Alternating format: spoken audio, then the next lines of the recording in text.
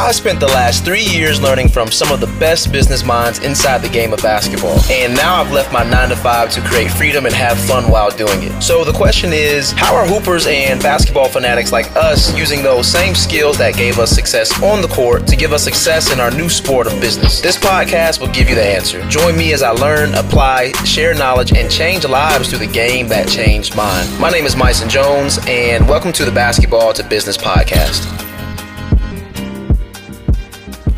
What's up, basketball trainers? Those watching right now, those watching a lot later from now, I've got two main thoughts that I've been sticking with and honestly trying to do rather than just talk to you about it. You know what I'm saying? One, I was a communication major, so I kind of nerd out on communication stuff, and I'm not the best. I'm not great at it yet. But first thing is signals, man. I'm realizing people tell us how to persuade them if we actually listen to them.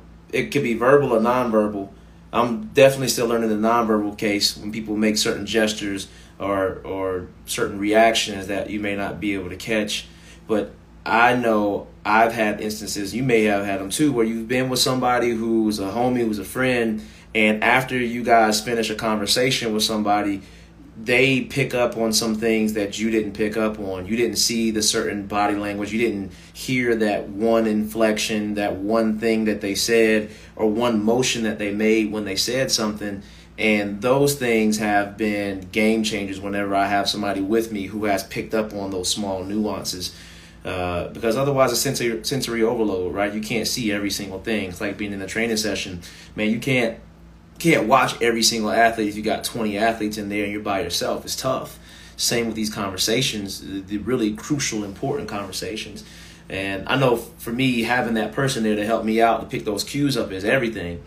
And that's what the playbook does too. So of course, I'm going to pitch the playbook. The playbook actually, it records your phone conversations so you guys can go back and listen to what words have been said. I literally have, and this is what I would suggest for you guys, is to have feedback calls.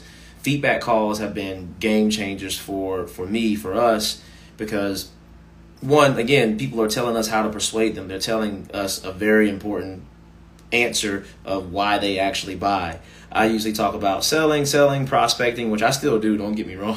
Still prospect, but it's a much smarter prospect because I understand what people are actually wanting to buy. Not because I think I know everything, but because I'm literally taking notes and data from what they're saying.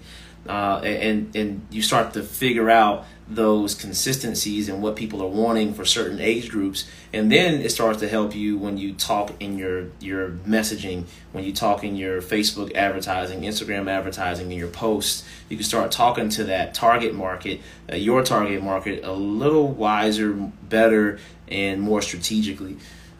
This last call just, surprised me a little bit. Like this guy's, he coaches at a college, saying he likes the coaching, the messaging. He wants his kid to, he likes the stretching as well, the fundamentals, and he wants his kid to be able to be in a positive environment first and foremost, and then be able to be put in an environment where there are more athletes, more, they're better skilled players. But first, right now, he needs him to build the assertiveness, the confidence, and he needs more aggression.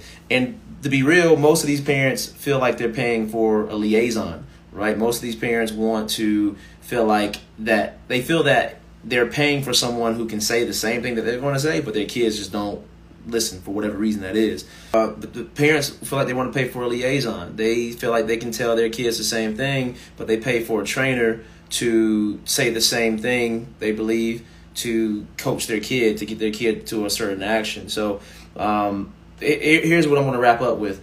Two, maybe three really huge, crucial notes that have helped our basketball training business. One, it's hard to talk about any of this stuff. I have a friend who he said you can't make content really unless you're in a good space, right? And for me, that's important. That's true. First thing is signals. People tell us how to persuade them if we actually listen to what they say, what they do, their inflections, their actions. If you're not good with this, I'm still learning. Man, if we're still learning about it, then we need to have somebody else alongside us who can actually help us out to pick up on those cues. So people, if we pay attention to the signals, they give us nonverbal and verbal cues as to how we can persuade them. Coaching feedback calls helps a ton with that, because I know for me, I miss them in real conversation unless I'm typing or writing something down. So recording it actually helps for me to go back and listen to it. Then we can literally use the same words verbatim or testimonials in our advertising, in our posts, and the conversion rate increases so much. I've actually seen it happen, and I hope you guys can start to do that too for your own websites and your own messaging.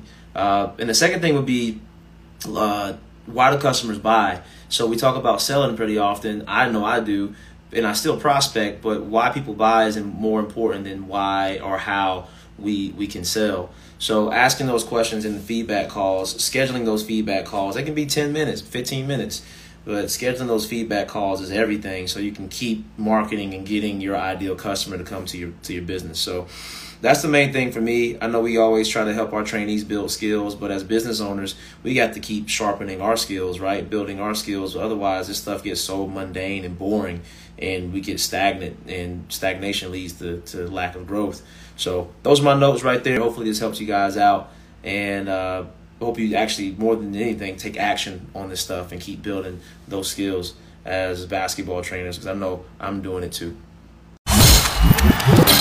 Yo, hope that podcast gave you some value. If it did, please rate, review, and subscribe to this. It only makes the podcast better. I read every single one. And at the very least, go join our group. You'll see the link in the description of this episode, and I will catch you on the next one.